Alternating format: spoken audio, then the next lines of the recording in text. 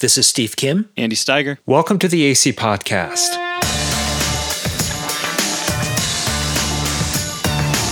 On this podcast, we want to help you speak the language of our culture and address questions raised with intellectual honesty, gentleness, and respect.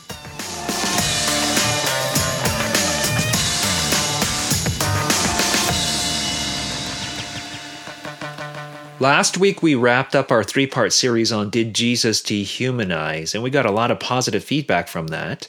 Today, we're going to get into something a little different, more of a cultural piece, if you will. Yeah, it's funny, Steve, we have received so many comments. Even today, I received 2. So here at Apologetics Canada, we thought, okay, we clearly need to address this issue. So you don't need to send your comments anymore. We've done it. Here we go. Before we get started, though, just a fair warning. Our conversation today will revolve around having children, not having children, those sorts of things. And when we talk about not having children, we're going to talk about it as a generally negative thing. Now, if statistics are any indication, some of you listeners are probably struggling with infertility. Thankfully, I didn't have to deal with this. As far as I know, Andy and Nancy, they didn't have to deal with it either. But from what I understand, from what I hear, I have some friends who are struggling with infertility. This is a very, very painful experience. But just so you listeners understand, when we're talking about this topic under discussion today, we're talking about a very specific kind of decision not to have children. So this is not meant to be, we're not trying to point fingers at people who are struggling with infertility. That's not the point. And so hopefully this doesn't come across as another dagger in your heart as you're already struggling with infertility. So I hope that is clear. And so let's get started. If you're living in the Vancouver, BC area, you probably saw a billboard that made you raise your eyebrow a little bit. So there's this billboard with a picture of a black baby. And just underneath it is this caption that says, "The most loving gift you can give to your first child is to not have another." This billboard campaign is put on by an organization called World Population Balance. It's a nonprofit organization, as I understand. And they put on this campaign to there are many reasons why people choose not to have children, but their concern specifically is for the environment and the carbon footprint and things like that. And so I first saw this on Instagram because I follow a number of pro-life organizations, and this one organization put this up kind of criticizing this sort of anti-child or anti-family kind of sentiment that's really setting into the West, especially. And so that's where I first encountered it. And a lot of people, like I said earlier, have been asking me and Andy to address this issue. And listen, Steve, it happens periodically on the show, as you're aware, that I get frustrated by, it's interesting. Listeners will encourage us to go and pursue different topics. And we've, over the years, have talked on some weird stuff and stuff that we find just downright disturbing. But then there's these issues that we talk about that just frustrate me. I don't know how you felt when you got into this one, but it's one of those moments, you've heard me talk about this before, where I think that as a culture, we need to bring back public spankings. Yes. Andy and his public spankings. Here we go. It saddens me that there is a nonprofit out there that is dedicated to this end, and that there are people that are giving their money. Let me just quote for you from the website. All right. Prepare your spanking paddle as I share this with you. So, curbing population growth, it will address, and I quote, "the root cause of resource depletion, species extinction, poverty, climate change, deforestation, water shortages, fertile soil depletion, air pollution, resource scarcity, unaffordable housing, and the most important one of them all, traffic congestion." I remember, Steve, this is all we got to do, man. When I went onto the website, they have this slide going, and one of the first things you see is you have a picture of this traffic jam basically on the left side, and on the right side it says, "What's growth doing for you?" Right? And then if you go over a few more slides, it's the same picture, except this time the caption is, "Congestion begins at conception." I mean, that's pretty clever. That I will give them, right? Like on my above my computer, I just need to have like this wooden paddle, because you're reading these articles and you just want to look up to this wooden paddle, right? And just like you feel yourself reaching for it, you just want to pull it off the wall, you dust it off, get it ready for some serious spanking. I mean, could you imagine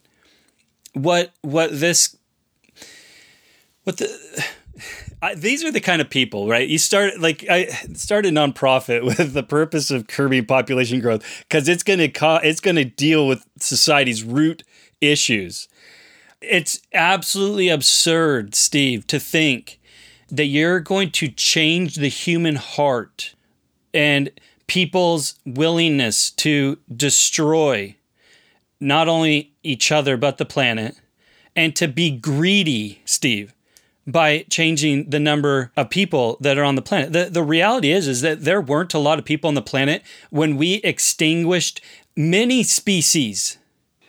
Mm-hmm. Right? It was like, just because there wasn't that many people on the planet didn't mean we're like, I'm not gonna, maybe I shouldn't shoot all the buffalo.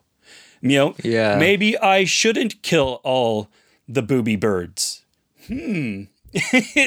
Yeah. Maybe I shouldn't cut all the trees down. And I think this is one of those cases where some people, I would assume that a lot of people who are involved with this campaign or movement or organization, what have you, are probably pretty secular minded. And one of the things that I notice is when you have a group of secular people, their mindset often is, if we just sort of fiddle with the statistics, if we can somehow control these external factors, we can achieve some kind of a utopia, or at least we'll start to move towards it. We can progress towards it. What I often see unaddressed is this idea of virtue.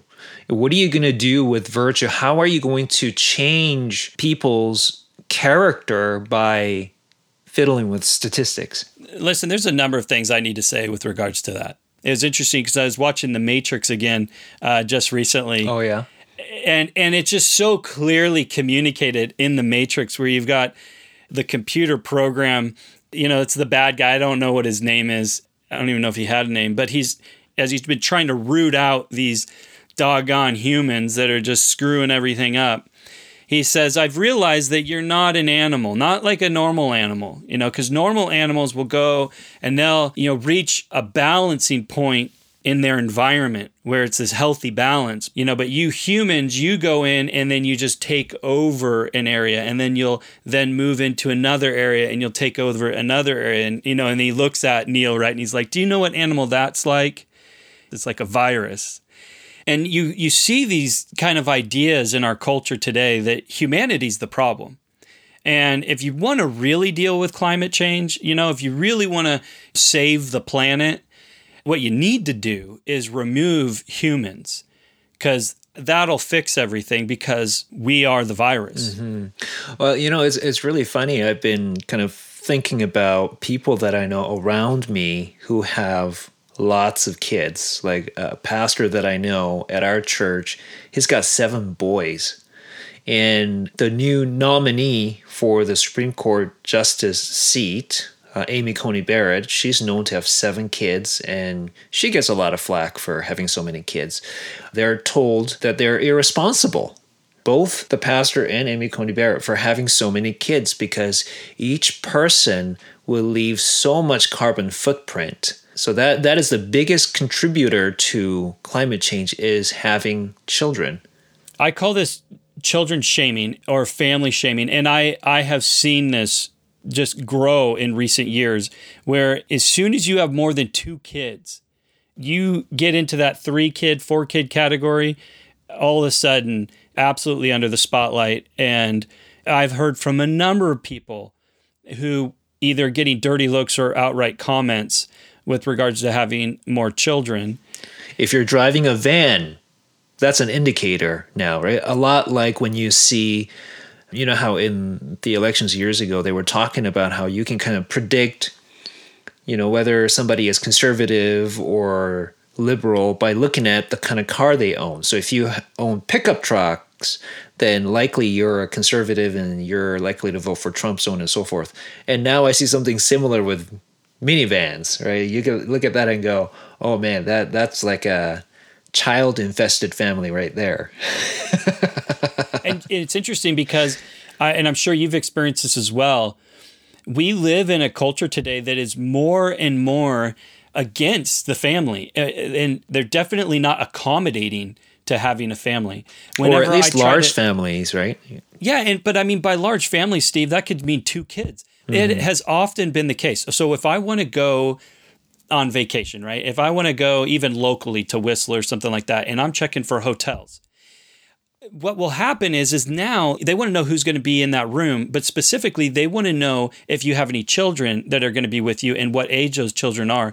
And it's amazing when you will, and this happens all the time, right? You'll be on Expedia and you'll put in just your wife, you and your wife, and you're like, oh man, I'm seeing really good rates and lots of different hotels I could go into. But then you're like, oh, whoops, I forgot to put in my kids. So then you go back, right, and readjust that. Oh, I got 2 kids. I got an 11-year-old and a 13-year-old. And now all of a sudden you've got 1 hotel option. And then I can't tell you the number of times this has happened. Then you click on that hotel option and the price that was, $160 is now $260 because you have to pay an extra fee for each of your children that are going to be in that room. Heck, if you have a family as it is, you're already frustrated by the kind of culture that we've got. Definitely doesn't help accommodate children or families, we should say.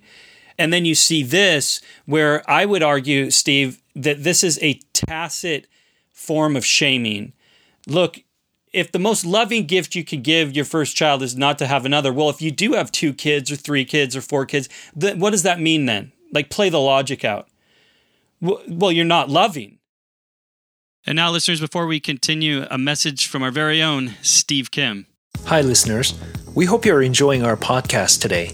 If you're interested in this kind of topic, we would like to encourage you to pick up a copy of Andy's new book, Reclaimed: How Jesus Restores Our Humanity in a Dehumanized World.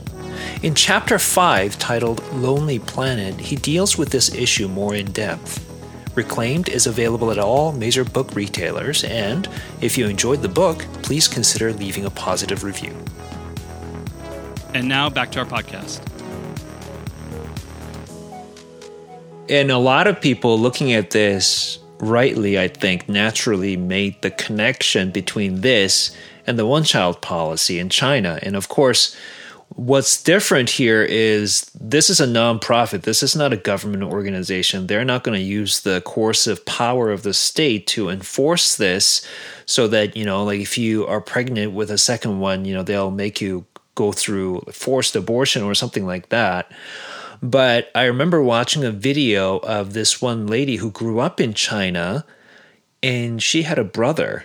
And she talked about how she grew up feeling so ashamed in school and in the community at large because she had a brother. Now, I look at that particular billboard talking about how the most loving thing you can do for your first child is not to have another. And let me put it to you this way. I'm a bit of a sucker for one of those surprise military homecoming videos. Every now and then I put on one of those with You're one of those people, a box Steve. of tissue next to me. I love watching those things. And I've used those to kind of talk about different worldview issues, like, for example, if we're all particles colliding, then what does this all mean when a daughter runs into her daddy's arms that she hasn't seen for 10 months and finally reunited and she's crying her eyeballs out, right? She's so happy to be with him, those kinds of things. But I remember watching a lot of them are about children running into the arms of parents, quite a few moms too, but mostly dads. But then I see this one video, for example, of this guy. This guy's a Marine, couldn't attend his sister's wedding, But then last minute, he gets this 1-day leave to attend her wedding, and he makes it there. And when he shows up in his full uniform and everything, and just the connection that he made with his sister, and she is absolutely in tears, and she's like, okay, I gotta redo my makeup, but she's all happy about this because here is her best friend. And so when I look at something like the most loving gift you can give to a child is not to have another, I think about that. I'm like, what is it that we are depriving of our children when we choose not to have another child? Because there's so much that you could learn by interacting with a sibling. Like, I mean, part of it, I think, is just what is it going to look like when a whole generation of people, as we see in China, don't know what it's like to have a sibling? What are the social impacts that we can expect from that? Oh, man. I mean, and Steve, there's so much to be said about that. Their goal, Steve, is to see the population cut in half. That's their goal. They would like to see that we would get whittled down to around 4 billion people. We'll get into that in a moment because there's so much that needs to be said there. But this is something that's happening with the one-child policy that so many people are ignorant of. And by the way, when I'm reading this website and I'm reading the stuff that they're talking about, is so ignorant that it's mind-boggling. It's mind-boggling that there's a nonprofit set up for this and that people actually give money to it. But think about this. This is one of the problems that's happening in China right now. The Chinese didn't think about that when they started this whole thing. They didn't realize that, oh my goodness, what would that do to our economy? What's just the math on that? Where you've got one child that now needs to care for two parents. Their job is going to need to be able to provide for that Social Security, but them as a person is going to need to be able to hold a job and be providing for those families and everything else. That's a whole host of problems. I wasn't even planning on going there with this podcast, but I mean, those are thoughts to think about. There's other implications that came out of the one-child policy. One of those issues, again, I talk about this one in my book, is that because of sex-selective abortion and various other implications, you've got 50 million men currently in China that have no potential of a spouse. Those women don't exist. In China, they have names for these sorts of things. And in this case, in China, they call this a bare branch. So it's got its own term in Chinese. But these are people that will be a biological bare branch. They will not be able to find a mate. They won't be able to have a family. And this has created a lot of issues. A lot of issues with men and a lot of issues with women. It's led to a lot of depression. It's led to a lot of violence, and it's led to a lot of suicide. It shouldn't surprise you that suicide rates in China are one of the highest in the world. Again, I just can't help but one part of their campaign is, quote, let's give this a shot. Let's show the world how to solve overpopulation. And again, what was their solution? One child. Or no child. And what have we seen from China with that? Huge problems. And again, to think that this is the root of humanity's problem is population is so naive, is so ignorant, it's staggering to me. But we need to get to is actually what is the root? What is going on? And the challenge that we have is you've got broken people. A little thing that we call evil, sin, greed, pride, anger, jealousy. Like, this is the root problem. People are broken. And it's interesting to me that we've seen this working its way out in things like the one-child policy. For example, what happened in China when they said you could only have one child and they enforced it? Which, by the way, I got to say this, Steve. On their website, they call this the humane solution. And you can't help but wonder, well, what's the inhumane solution? I would not want these people to get into power, because it's amazing to me how many books that are out right now that are quite popular that are talking about this idea of population control. And you can even see this with movies where what we need to do is just cull the people, right? We just need to kill some humans. And then, because if we can't do it the humane way, if you people won't stop having kids, then we're going to have to do it. I'm sorry, but we're going to have to do it the inhumane way. And if you actually look at the history of China, one-child policy was at first a recommendation. That's right. It later turned into legislation. And then came all kinds of like forced abortions and sterilizations, and you having to get a permit to be a parent and so on and so forth. So And then when I fined. look at something like this, it gives me a bit of a chill down my spine, because I look at this and going, the reason they're not doing what China's doing right now is not because they don't want to. It's because they can't right now. That's right. But what if, like you said, they grabbed hold of power? What would happen then? Now, this gets interesting, Steve, as you know, that the one-child policy has now been relaxed and has been for a couple years now. But what's taken place? What's taken place is that people aren't having kids. It's not like all of a sudden China's population is now exploding and having children, because one of the things you're getting at here, and that's such a key concept, which will demonstrate that this entire argument is not true. There's books that have been written on this subject. There's a number of articles. It only requires a Google search. And you can see that there are a lot of people in academia that have disagreed with this for years. Steve, you and I have been talking about this. I've been talking about this for 10 years now. You and I have been talking about it for like 8 years. For a number of years, yeah. Yeah, since the beginning of this podcast. You can go back to previous podcasts to see this, because these numbers have been out. And again, this is something that I talk about in my book, and that is that by and large, what happens when you become a consumer culture is you turn inwards. It becomes an individualistic culture. You no longer care about, anything that's going to cost you, because everything becomes about you. It's about you not wanting to be in traffic. It's about you wanting to have affordable housing. It's about you wanting to have. And one of the challenges is children ask. You have to sacrifice. You have to give. And it's difficult. And what happens is you begin to see that a culture that embraces consumerism begins to not embrace the family, not to embrace having kids. And what you have as a part of that is you begin to see a decrease in birth rates. And this is a phenomenon that has been going on for years. South Korea, they have one of the lowest birth rates in the world. Singapore has one of the lowest birth rates in the world. Germany does. Hungary does. So this is something. Thailand. In Thailand. Yeah. So for us as Canadians, people who live in Canada, we're quite familiar with all this. And that's why I think these ads are so ridiculous, is because population here is a problem. It's such a problem that we have to have mass immigration to offset the lack of children that we're having. And it's to such a good degree that governments around the world are getting creative to try to encourage their people to have children. That's the real irony of this campaign. This campaign is the complete opposite around the world. Around the world, you have campaigns that are literally begging their people to have children. And I honestly, Steve, I wouldn't be surprised if there would be countries that they would outright ban this organization or outright ban their ads, because they would go against government policy. For example, in Japan, they have made it a government policy to get their people to have children. They've done this as Singapore. I have a friend from Singapore. They will pay you $5,000 for your first kid. They'll pay you up to $18,000 for your third child.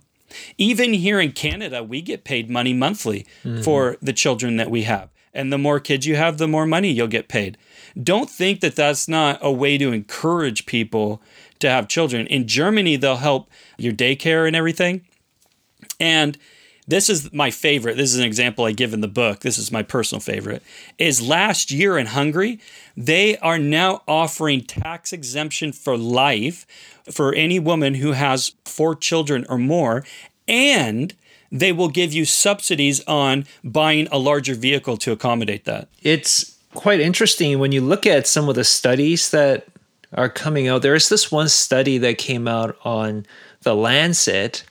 The title of it is quite a mouthful. It says, Fertility, Mortality, Migration, and Population Scenarios for 195 Countries and Territories from 2017 to 2100. Subtitle, A Forecasting Analysis for the Global Burden of Disease Study. That's a whole paragraph of a title. But basically, what they're talking about is, in the past we used certain deterministic factors to project population explosion, those kinds of things, and they think it's flawed. And so in this study, they're using kind of new methodology and things like that. And what they're coming out with is we're not headed towards a population explosion. It's not a population boom we're headed towards. It's a population bust. And even in Africa, where traditionally people have been, having a lot of kids per family, there it's also plummeting. And so what they're saying is by about mid-century, we're going to see a turning point globally. And I want to talk about that because this is some of the math that people don't fully appreciate, Steve. And that is, see, with this campaign, they're encouraging you to have one child. But think about the math on that. See, if you want to sustain a population, okay, so you don't want your numbers to go up, you don't want your numbers to go down, just to keep them where they're at, you have to have at minimum 2 children. But as you and I know, you have to have a little bit more than that. To account for the mortality rate, right? I think it's 2.1, somewhere around there. That's right. So you actually need to have a little bit more than 2 children just to keep your population the same. If everybody were to not have kids, or if everyone was to just have one child, this has huge ramifications because it's not like this just becomes a slow dip. What happens is it becomes a major dip in population, and that will have major effects on the world. So let's just tease this out for a moment. Where they're getting these numbers, for example, this organization, the numbers that they show, they're getting from the UN. The UN put together something called World Population Prospects. And they predict that by the year 2100, that the world will have 11 billion people. So that's what this organization is addressing. The idea that the world's going to have 11 billion people by the year 2100 is just not true. There have been a number of articles and research that have come out that have challenged this. Most recently, there was a book that came out called Empty Planet that challenged this. The authors actually went and talked with those people that crafted this UN document and saw their research. They couldn't believe what they had seen. The factors that are not being accounted for. This is what I would say, Steve. It's become a narrative that even though it's not true and the numbers are not showing this, it's as though they want them to be true, which I think is probably maybe being driven by some sort of environmental idea. Again, back to the idea, humans are a parasite on the planet. They're a virus that needs to be gotten rid of. But one of the things I think is interesting, I don't know if you've ever come across this, Steve, but Kevin Kelly, who often writes for Wired magazine, one of the things that he points out that I think is really important is he says, listen, all of these charts only take you so far. They'll take you to where they think the pinnacle of human population growth is going to be, whether that be 8 billion, 9 billion, but which, by the way, Empty Planet thinks it'd be more around that, which would be its pinnacle, even if the UN thinks it's 11 billion. But what he gets at is it's the peak isn't the issue. He says where the graph gets most important is what happens after the peak. Because it's after that peak that where you see the drastic decline, where humanity just literally falls off the graph. Because if you go without having children for a generation, it doesn't take very long for these sorts of things to have huge implications. And when you've got the sort of birth rates that you have around the world, and like you said, in Africa and these other nations that used to be the outliers are now more and more coming into lines with the same sorts of birth rates that we're seeing, this becomes really concerning, actually. And just to look at it from more of a human side of things too, I mean, we talked about this a little bit earlier about, who's going to take care of the elderly, those kinds of things.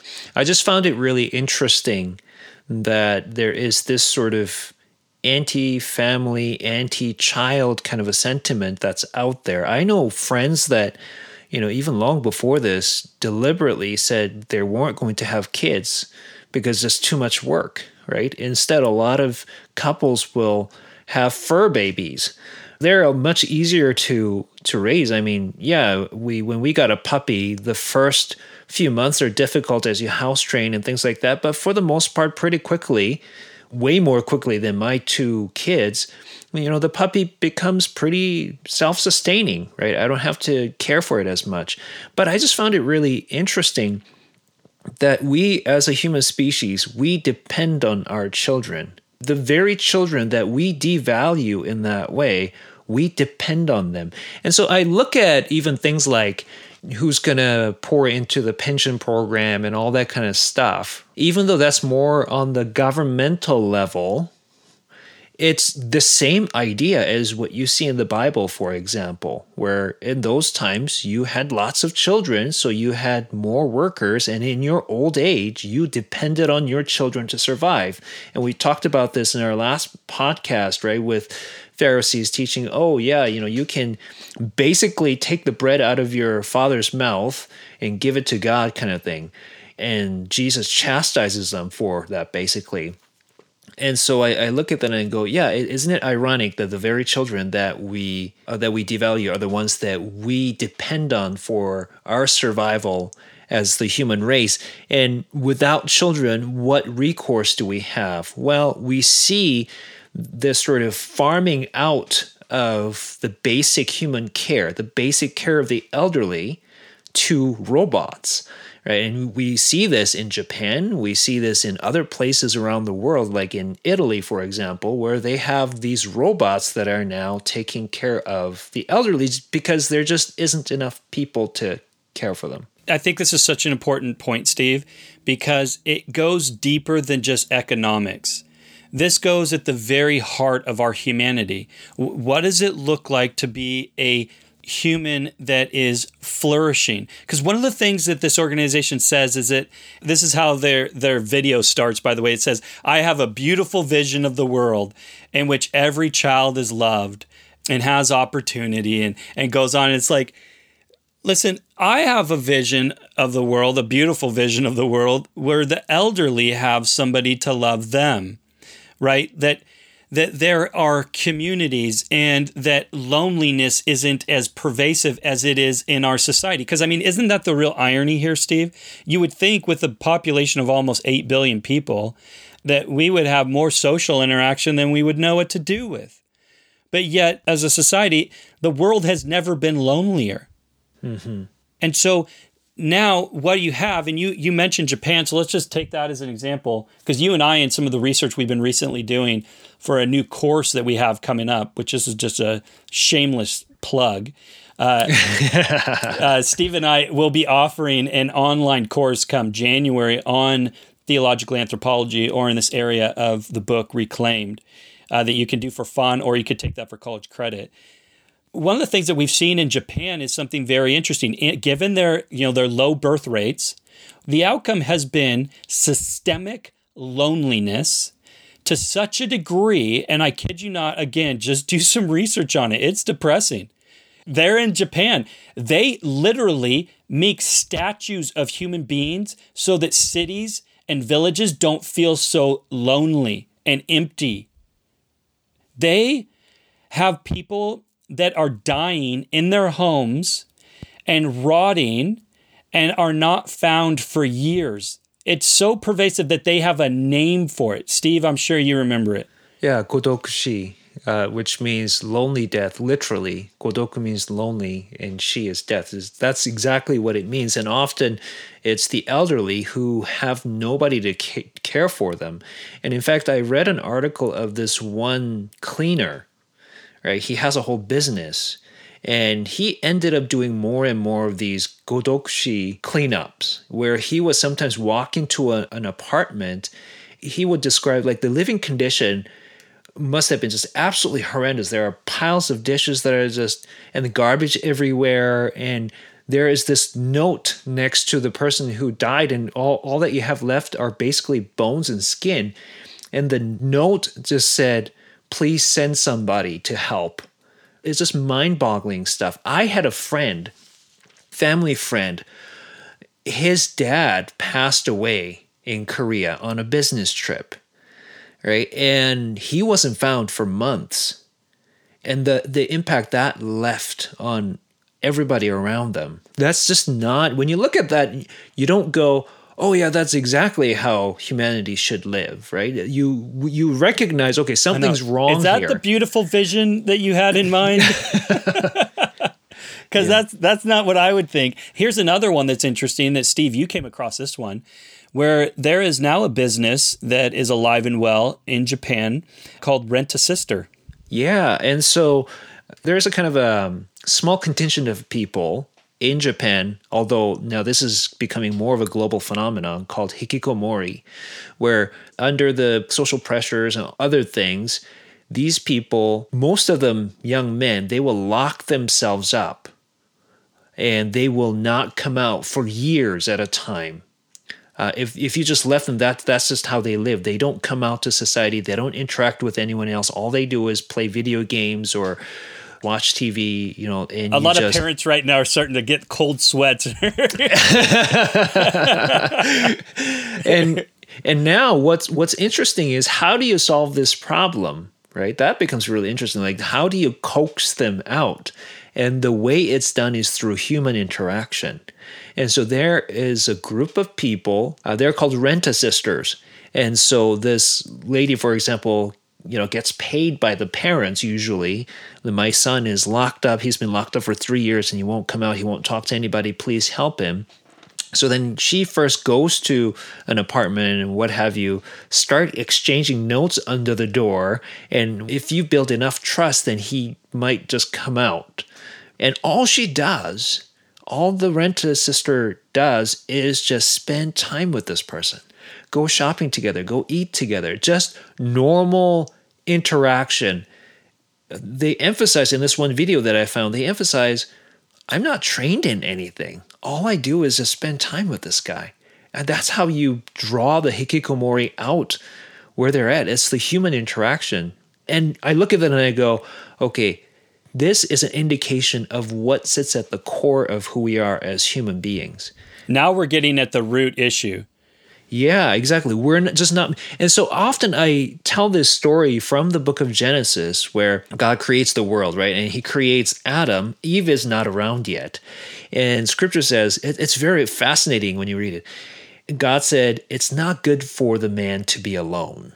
And now this is pre-fall. This is before everything went haywire and we started attending funerals. But God sees Adam, this innocent being who has this innocent relationship with him, says it's not good for the man to be alone. So what does he do? He brings all of these animals to Adam for him to name them. And whatever name he gave to these animals, that was their name, it says, right? But then it's really fascinating. This one quick verse at the end of that, it says, but among the animals, no suitable helper was found. Right? And so God, you know the story, right? God puts Adam to sleep, takes the side of Adam, creates Eve, brings her to him. And what does he say? He says, now finally, bone of my bones and flesh of my flesh. In other words, what he's saying is, now here's somebody who's like me. I mean, yes, dogs are great, cats are wonderful, but they're just not my equals. And that's what he needed. And he says, flesh of my flesh, bone of my bones. Because she was taken from man, ish, the Hebrew word ish, she shall be called woman, isha. Right, so again, there you see that kind of a mirror image. We are of the same kind. And it's important too, the distinction you're making there, because in the Hebrew, often it'll get translated rib, but it's actually side. And you get this idea that it's the completion of the two come together and become one. Yeah. And in fact, when you read that story of how God creates humanity, and then it says, for this reason, the man will leave his father and mother, be cleaved to his wife, and two will become one flesh. Right. And there's this idea of, we talk about, story of Adam and Eve, their creation as a sort of the foundation for marriage, and it is that. But I look at them and I go, it's also more than that. It's so much more. Because it's not good for the man to be alone, and he brings animals to him. No, it's more about, you need to have your equals. And in fact, you see plenty of couples, young couples, who are lonely together. They need something more than just their sort of this binary interaction, if you will, just between the two of them. And I think that's such an important point. This is more than just marriage. This is about being a human being and what it means to be a human being, our need for relationship and how deep that need goes. And everyone who knows me has heard me preach this many times, right? Love God, love people. But I want to end on this note because I do want to just take a moment. Although I said, that I reached for the spanking paddle a couple times, I'll leave the paddle up on the wall. I do just want to agree at some level with these people, right? I appreciate a desire to not deplete the planet's resources. I can appreciate that. Or, the extinction of species, or the issues of poverty, climate change, deforestation, water shortages, all those sorts of things, like even affordable housing, of course. We're on board with those things, but how naive it is to believe that the root cause of that is world population size, and to think that by having less children and not valuing relationship and family is going to create a beautiful vision is not just naive, it's misguided. You have a utopia in mind, but you're heading straight for dystopia. And I have a beautiful vision, Steve. It's a beautiful vision that is rooted in the Bible, that has been preaching of the importance of community and relationship with God and with people. Right relationship, good relationship, healthy relationship, a sort of relationship that loves God so much that they love the planet that God created. A sort of relationship that takes stewardship of the planet seriously, that they care about the planet's resources and the planet's animals and the planet's water and air pollution and all those sorts of things because they care about God and what God's created. The kind of people that love one another so much that they won't stand by with regards to poverty, that they won't stand by with regards to water shortages or overpriced housing or homelessness or whatever it might be. That these two things aren't mutually exclusive, that we can value relationship and family and have children and a large population size and still do all those things. We can get that right. The root cause isn't the amount of people, it's what's going on in the heart of the people. This is what we've got to get after. Well, let's wrap up right there. Thank you for joining us, listeners, on this another edition of the AC Podcast. The AC Podcast is a ministry of Apologetics Canada, and we'll come back to you next week with more stuff to think about. Until then, take care of yourselves out there.